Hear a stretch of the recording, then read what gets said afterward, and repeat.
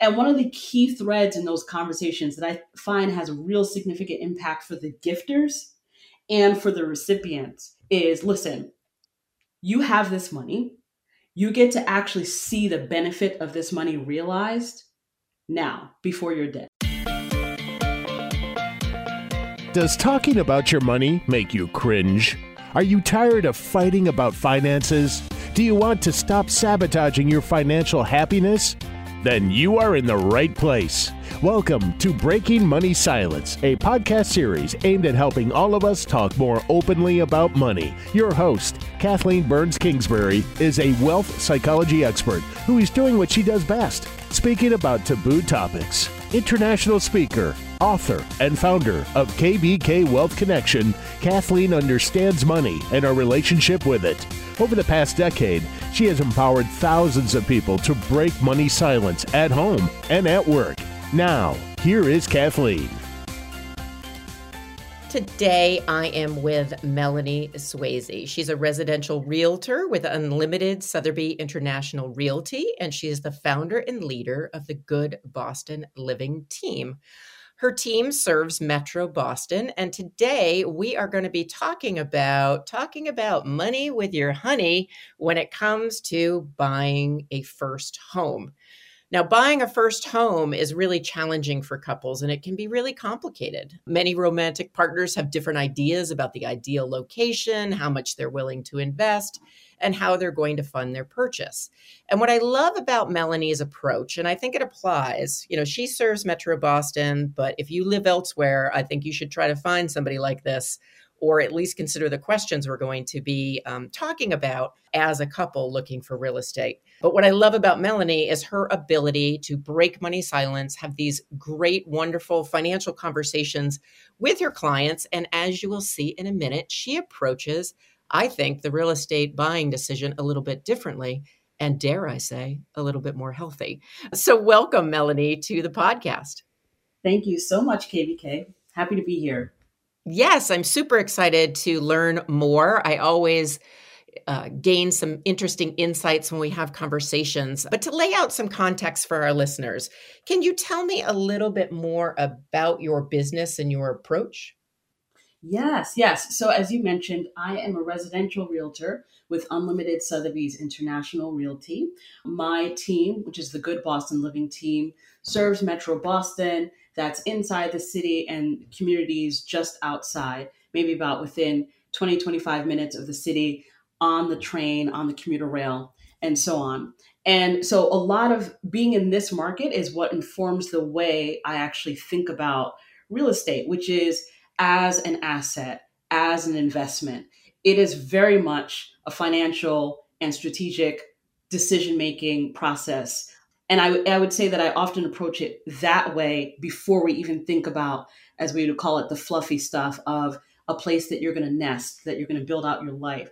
We really couch that life dream in the context of a financial setting. So you're in an urban market, or you're in a market that is served by an urban environment. And what does it mean to own property here? What does it mean to compete for property here? And so that's often how the conversations begin with people, is a why. People will often come to me and say, I was referred to you. Most of our business comes by way of word of mouth. 85% of our clients were either referred to us or have worked with us before, or both, which I'm very proud of. And that's been true for the past 12 years as I started out solo and grew my team over time. So what we do is focus on intimate advising, intimate thinking with people about the why. So folks will come and say, we want to do this thing. And I'm like, okay, why? We unpack all of that. So our very first conversation is informed by a questionnaire that I encourage duos to fill out together. Duos can be a couple. They can also be a parent and daughter who want to buy and invest in something together for the long term, right? So we think very nuanced, very loose, very detailed about people's lives and why their minds are coalescing around property at this time. What happens in the market for you now? What happens if you own this property still in 3 years or 5 years or 10 years? What if you need to get out of it? What's the money you're putting in? Can you get it back out? So we're thinking about this approach in terms of an asset. And that is fun for me. It's playful. It's frankly sexy. People enjoy it. And then Yeah. it empowers them to understand the landscape in which they're working. It's really, as I tell people in Boston, it is not about you and what you actually want. The market doesn't actually care what you want, right? We're trying to think about what you need and what are the means that you bring to the table to accomplish that. In a market that's very tight like this, you have to be very clear about your means and your needs. And then that shapes your priorities. And then we have a very clear path forward or several paths forward to accomplish what makes most sense for you. That's great and very different. I don't believe I've ever been asked by a realtor, and I've bought and sold several houses and certainly looked at, it feels like thousands and thousands of houses. I've never been asked why. They've just kind of assumed, oh, she's buying a house, or her and her husband are buying a house. So that's really interesting to It's me. painful. It's painful. Yeah, well, it's painful for you. It is a differentiator. Before we move forward and just talk about couples buying homes, I want to just ask you, the advice that you're giving, granted you're in the Boston market, Yeah. but would Yeah. it be applicable to any competitive city like a San Fran or a Oh my God. Chicago?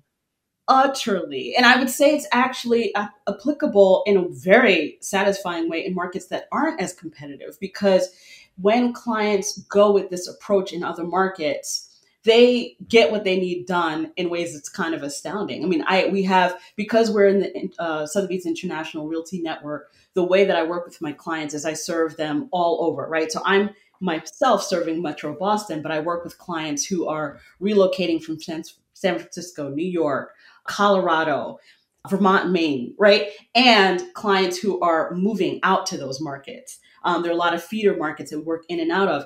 And the ones that are the least competitive, so not the LA, San Francisco, not the Seattle, not the New York City, but secondary markets, when our clients or the agents that we refer them to take some of the strategy and some of the thinking that I tee them up with, they do astoundingly well. A good dear friend and client of mine, again, I think of anybody that I'm advising or helping make decisions, I think of them as clients, even if I'm not the one doing their actual transaction and transacting for. And so I have a good friend of mine who's relocating from New Orleans right now to Portland, Maine. She just closed a couple of days ago, and we helped her think about, again, her priorities, her needs, the why, the how, then connected her with an agent in the Portland market she was like sort of primed and ready to understand that landscape. And she was able to put something under contract immediately, the first place that she made an offer on with that agent. And so absolutely, this thinking is relevant everywhere, but it is actually fun to work with folks who are coming from other competitive markets because they understand this is the kind of advising I need. Like, the market's tight, it's fast moving. I need you to help me with a strategy. I would say some of the things that are different, like the outside of that, where it is a challenge, is where clients are coming from markets that are the opposite of this kind of intensity that we're accustomed to in these coastal markets. Let's say most places in Texas, maybe outside of Houston, most places in Texas, I have found that if clients are buying with family funds, and a lot of people who are buying in the Boston area are buying with family money, if their parents or relatives who are contributing to their purchase are based in a market environment like you might find in Texas, where houses are plentiful and frankly, it's cheap and they're looking for a deal, they are just confounded at what it takes to buy property in these markets. And they think about real estate almost literally 100%, 180 degrees opposite about how we go about buying property in these markets. So there is a lot of distinction and there is a lot of value in thinking about it from an asset perspective, and not just like, oh, I want to go buy a house like you're buying a pair of shoes. This is not like buying sneakers. It is just not. You should have t-shirts that say buying real estate in Boston is not like buying a pair of sneakers. That's so awesome. So let me ask you this. So you mentioned a couple of things that I want to unpack, but let's start with the couple, or to use your term, duo first. What are the biggest money conversations that you think duos need to have when they're buying their first home together? I love it. Okay. Well, so first of all, it is why. Like, why? Is it that you are just beginning to cohabitate together? Is this new for you? Have you been living together for a while? And what now is spurring this change? Is it about work? and needing to work from home? Is it about commute? Is it about wanting to root down in a particular community? Is it about wanting to add people to your family, whether it's children or older adults in your family who need to come live with you? Like, what is the thing that is prompting this? And how might those needs evolve over time? And what are the financial implications of those needs? Period. That's the first verse. Okay. And then what is it that you're bringing to the table to make this doable? Okay. Where's your money coming from? How much of it do you have? How much are you going to have left over after we make this acquisition? Right? Are you, for example, are you planning to deplete all of your savings, all of your reserves? I prefer for a client not to do that unless they're about to get a big raise or a big inheritance or something like that that's going to be a game changer for them. So really trying to understand what is their bigger picture money situation. And then also then to dive inside of that and unpack that. Like, have we actually thought about all the sources of funds? And one of the key conversations that I have with folks, especially where, folks who have been working and earning their own money and saving money diligently, for several years, they feel empowered, they feel ready and prepared. A market that's really competitive and intense, like these coastal markets, really can take you down a notch, to be frank. I mean, you might say, oh, I've saved $100,000. I am so proud, and I am proud of you, and I salute you, and high 10, right? But if you need to buy something in the $1 million price point, right, that 10% down payment may not get you that far. And so we have to think about how else can you buffer your cash reserves? Can you get money from other places? Can you dip into some of your retirement funds? Is that just strategic or not? Are you likely to get stock options in the next year or so? Can we play around with your loan structure so that you can benefit from that cash that you're going to receive down the line later? So we get a loan structure that allows you to recast your mortgage and have a lower monthly payment later on, right? We're trying to think about the sources of money, but one of the key conversations that I have with folks is, do you have access to money from family? And that could be in any number of ways. So let me interrupt really quick, Melanie, because what I want to do, because that's where I want to go with you, because this is what we started talking about prior to having you on the podcast. And because Breaking Money Silence, a lot is about breaking money silence in families. Yes. We've had a lot of shows on that. So in a minute, I'm going to take a quick break, but in a minute, I'm going to come back and I'm going to talk to you a little bit about borrowing money from family members and how to make that work. Because certainly in my line of business as a financial therapist, as someone that consults with a lot of financial advisors, I often hear the tales of when it doesn't work. So we'll be back in a minute with Melanie Swayze. Hi, it's Kathleen Burns Kingsbury. I hope you're enjoying this episode of the Breaking Money Silence podcast. I want to take a quick time out to tell you a little bit about financial therapy. Yes, financial therapy. That word keeps showing up in the media more and more, but I've been doing financial therapy for years. And in 2023, I'm going to expand this part of my business. And I wanted you, my podcast listeners, to be the first to know. If you're curious about what is financial therapy, just know that it helps individuals and couples change unhealthy money habits, attitudes that cause them stress, anxiety, and lead them to feel uncomfortable with money. If you have trouble making big decisions, if you find that you're shopping too much, carrying too much debt, worrying about money, even though you shouldn't be worrying about money because there's enough in the bank, it may be time to consider financial therapy. The benefits are numerous and individual, but former clients have told me that they have experienced in a very short period of time a decrease in money-related anxiety and stress. They have less conflict about money in their relationships, and they engage in more productive money conversations. The advisors that refer clients to me say, finally, my clients can make the changes in their financial behaviors in order to save for their future. So if this sounds appealing to you and you want to know a little bit more, I have a special offer.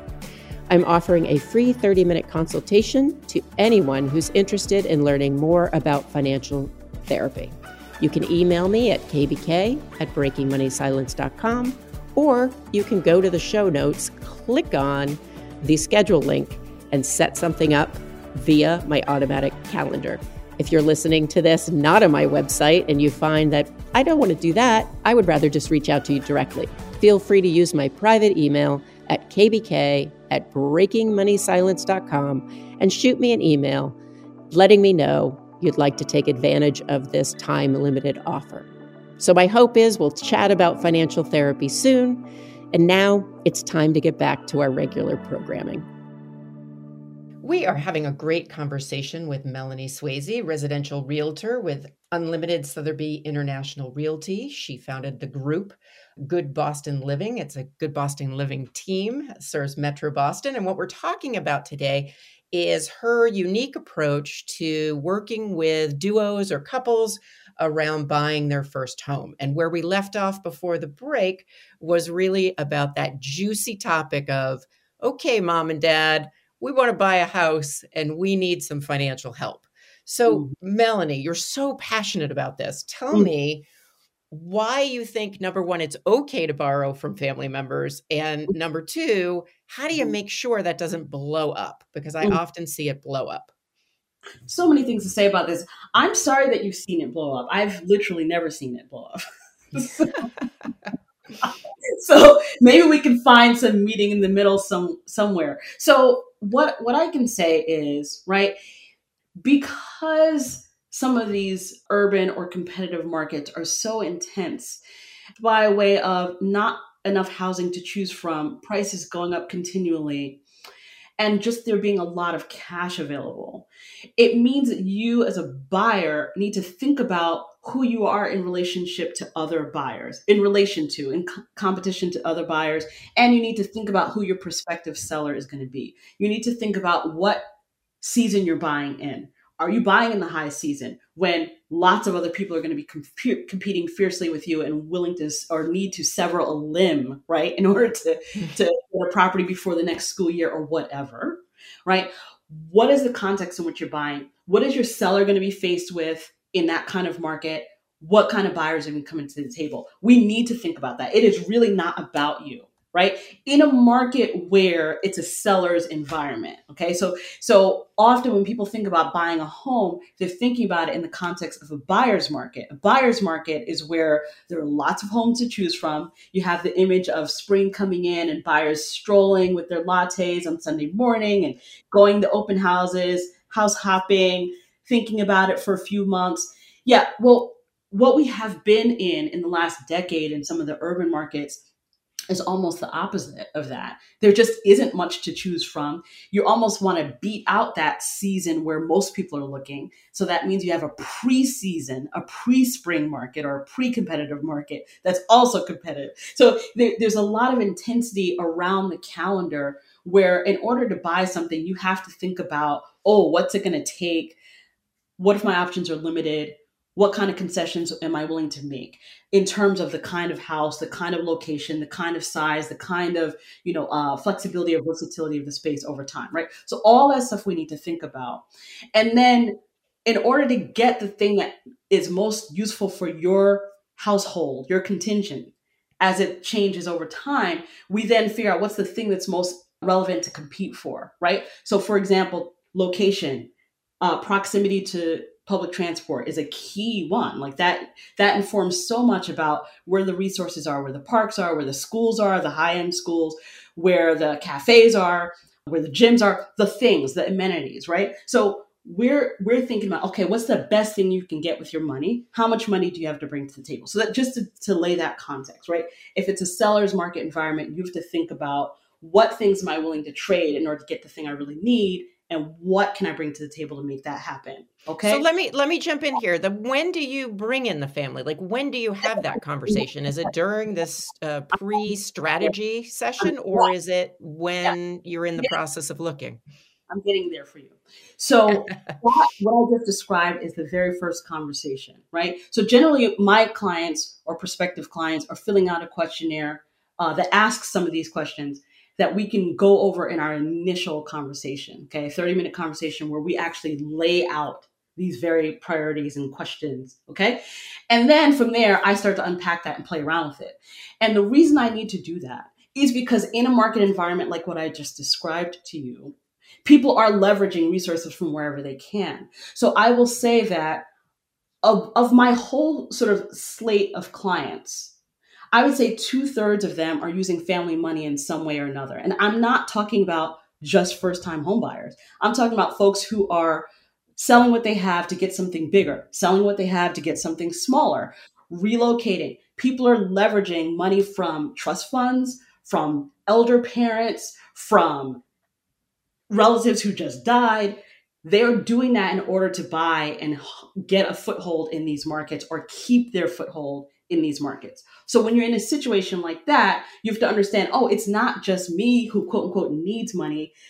The fact that there's all this cash around is because people are leveraging family money. And you could talk about the racial implications of that. Yeah, no kidding. That's what I was just thinking, like the wealth gap there. Only tightens and reinforces the wealth gap. Absolutely. It's people whose families benefited from the GI Bill after World War II, right? The folks whose families actually have equity in their homes around the country. A lot of my clients who are first-time home buyers, their parents are taking out home equity lines, right? Taking out equity from their homes that my clients grew up in to gift to or lend to my clients so they can buy in a competitive, fierce, tight market like Boston's. Okay. So just to understand the landscape, the reason why we have to think about all this stuff is because it is not about you and what you want. It's about what can you get and why, what makes sense for you to have now and in the future. And can you resell it later and get your money back or make money on it? All of that stuff matters. Okay. So you figure out how much money is it worth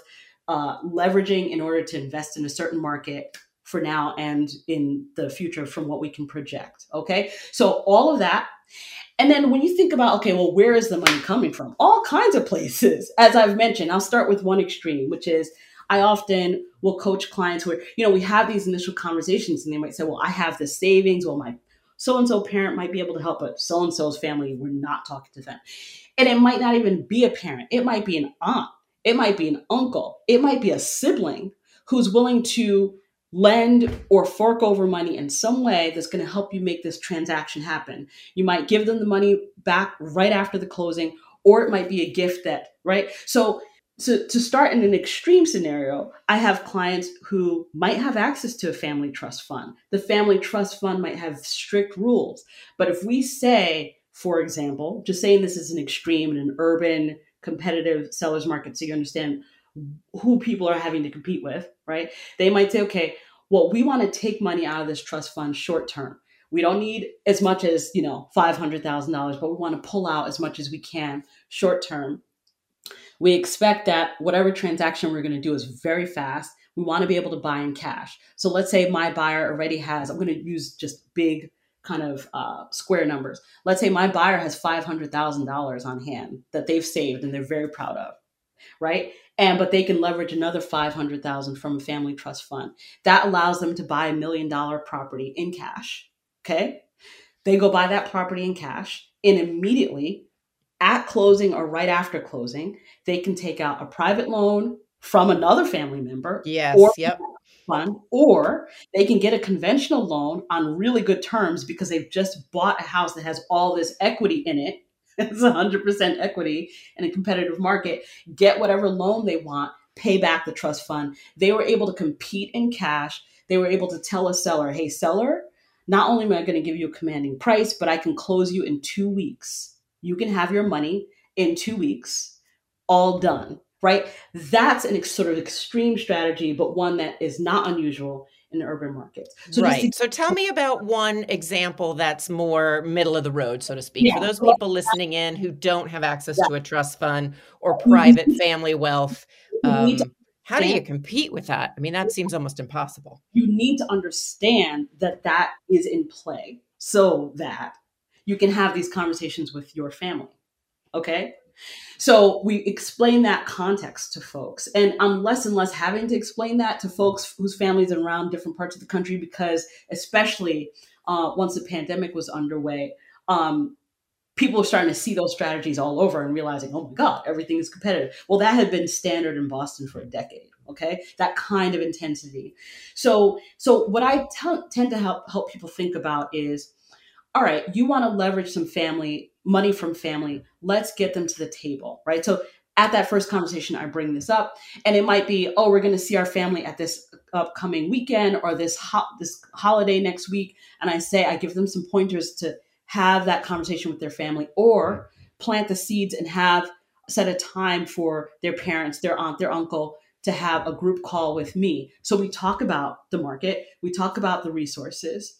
And one of the key threads in those conversations that I find has a real significant impact for the gifters and for the recipients is, listen, you have this money. You get to actually see the benefit of this money realized now, before you're dead. Right? Especially for parents who might have been saving and planning that this is the money I'm going to leave behind as an inheritance for my children or for my grandchildren. Well, the argument in an urban market like this is not the 70s or 60s or 50s. I can't just go buy a house because I like it. It's a challenge to get one. And that's a huge triumph to be able to acquire a property that then, for example, we can grow our family in. You want us to be able to be in market or location where we have access to quote unquote best schools or most desirable amenities, and keep our jobs. And you're investing in that life. You're investing in that picture. You're investing in that future for us. And you get to actually watch it play out. What if you could also give us money that allows us to have a place that you have a room to stay in, right? When you come to visit. So it's like really bringing the family in to that vision and helping them think about how this can be best realized based on the resources that the family can contribute. And that could be as a loan or it could be as a gift. Well, and what I'm hearing and what you're saying is that you probably know this, but for people listening in, it really strikes me as you are kind of a master negotiator at helping figure out what are the needs and wants of the people who are buying the home, and what are the needs and wants of the family, and really looking at what are their underlying interests and how do we align on that in order to, get the home or the asset that you think is going to serve them best. I do think the gifting piece is where we tend to see less problems in my field. However, I am curious about a couple things as we start to wind down here. One is, are there families that react and say, we're not going to do this? Maybe it's not about gifting. Maybe they just feel like people should do it on their own. Yeah. And then the other piece is, the part of me that's the financial part is like, ooh, do you get this all in writing? Because I feel like it should be in writing. This is a good question. So you're talking about where it's an internal family loan, because if the home buyer is buying with a mortgage, they can't have another loan. Okay. So if they're getting money from family, whether there's a verbal agreement or whatever behind the scenes, and understanding that money is going to be given back to the family who's fronting that, the lender is going to require that gifter, right? The person who's giving the funds, lending the funds, if you want to call it that, to sign a gift letter that says, this is not a loan. This is a gift for this transaction. Right. Yep. Very clear. Legally, this is only a gift. But if there's an internal agreement that, yes, if you talked about first-time home buyers, but this happens a lot with clients who are doing what we call a buy-sell. They are buying a new home and selling the one they currently have. But if they don't have enough money on their own to make a purchase without first selling their current house, they might need to leverage money from elsewhere. Because again, in a very competitive market, you're not likely winning an offer if you say to a seller, hey, I want to buy your house. I have this money. Here's the price I'm offering you. But first, I have to close on the sale of my existing house to get that money out. Seller does not have to entertain that. They don't have to wait for that. They really just don't need to honor that kind of contingency. So it is really hard in a market like the ones I've been describing to purchase a property with a contingency to sell your existing property. So that's often a scenario where people go to family for money, right? And so it really is, okay, hey, relative so-and-so and relative X and Y, can you front this money for me? Sister, brother, can you front this money? Once I sell my existing house and I get the proceeds from that, I will pay you back. Well, it's like a bridge loan. It's like a bridge loan, basically, to get them from one to the other. Right. But all So that's a bridge scenario. But even if it's a first time home buyer, like you asked about, right? If they need to bring the money somehow from family in order to make this purchase happen, right? And they are promising that they're going to pay this family member back. Well, then, yeah, I would imagine that you need something in writing between each other. I haven't seen these things get complicated, honestly. I think because the rigorous details get figured out before we ever go shopping for property. Right. So everything I'm talking to you about is before clients start looking at property. Well, and I think that's the key. I mean, I think that's one of the things I want to leave our listeners with is to be proactive and to have these conversations. And Melanie, you've given us so many ideas of the types of things to be talking about, of kind of why are you buying, and really get granular around that. It's really thinking about different resources, not just your savings, but also who in your sphere of influence might be able to help you with this purchase, whether it's a gift, whether, in that scenario you just shared with the buy sell, I get the contingency. A lot of people wouldn't wait for a contingency. It makes a lot of people nervous.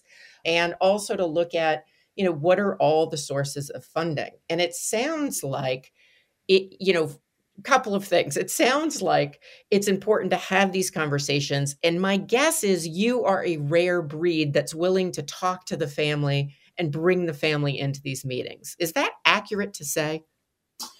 To be honest, I actually don't know. Okay. I'll have to interview more realtors to find out. But it just, a lot of people and even financial advisors I work with, they're like, oh, I'm afraid to have a conversation with a family around money. And you're jumping right in. And I think it's great.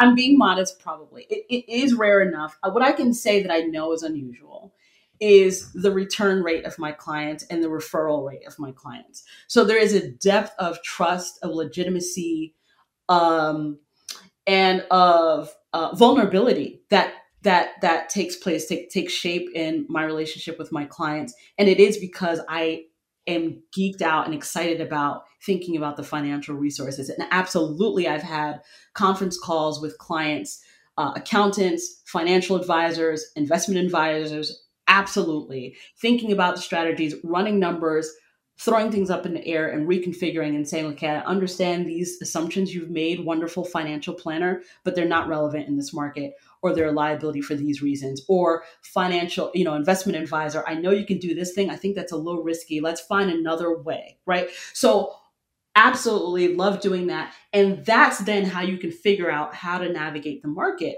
so that there isn't a surprise or last minute lurch of like, we need to do this thing. I don't like my clients to have to encounter surprises. We want to have a plan and a backup plan to that. And so if it is that there's enough tension or pushback from relatives who can't get on board, then that's going to shape our priorities. It means that we can't look in a certain prime location, or we can't get this much house. Right. And so it might mean that we need to then think about a house that's small enough to serve your needs now, but that you're going to need to resell in 2 years. Okay. And if that's true, then it needs to be in a situation that we think is going to hold value very well, because it's not a long-term home. We need to resell it and get your money out. So all of that is how we lay the groundwork for figuring out what is the landscape you're even buying in and how. You have raised so many things for couples who are listening in, or individuals or partners, about what are the things to be discussing, how to think about real estate in a tight market in a different way, and how to break money silence with their families. I would love to have you back and talk about all sorts of things that we didn't get to, Melanie, at a future date, because you are certainly a wealth of information, and I love that your approach is different. So as we wind down today, tell me, and this is going to be hard, but what's one piece of advice you'd like to leave our listeners with? Oh, that's actually easy. It's start early. Start the conversation early with a realtor you can trust, who's going to open up conversation for you, where you can ask challenging questions and they can help you think through it. If you're not having that kind of conversation, if it's just about the house, you're probably not actually getting to the fundamentals that you need to in order to navigate this successfully, period. And so often you can find a good advisor by word of mouth. I'm also very available to help people understand what they're looking for in terms of the big picture, and then point them and refer them out. So even if it's a market very different or far away from where I am, I can help pair you up with an advisor who's going to be able to think with you in that way. But absolutely, it is never too early to start thinking about the why, and then from there, mapping out the how. Love that. So where can people find you and contact you? You can find me and my team at goodbostonliving.com, goodbostonliving.com. We're also on Instagram at goodbostonliving. It has been so fun and refreshing to break money silence with you, Melanie. Thank you so much.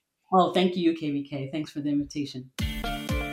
Thank you for listening to Breaking Money Silence, hosted by Kathleen Burns Kingsbury, a wealth psychology expert, author, and founder of KVK Wealth Connection. If you like what you heard today, be sure to subscribe on iTunes or your favorite podcast app and leave a review. Also, share this episode with your friends and family. It is a great way to get the conversation started. For more money talk tips and information, or to hire Kathleen to speak at your next event, go to www.breakingmoneysilence.com.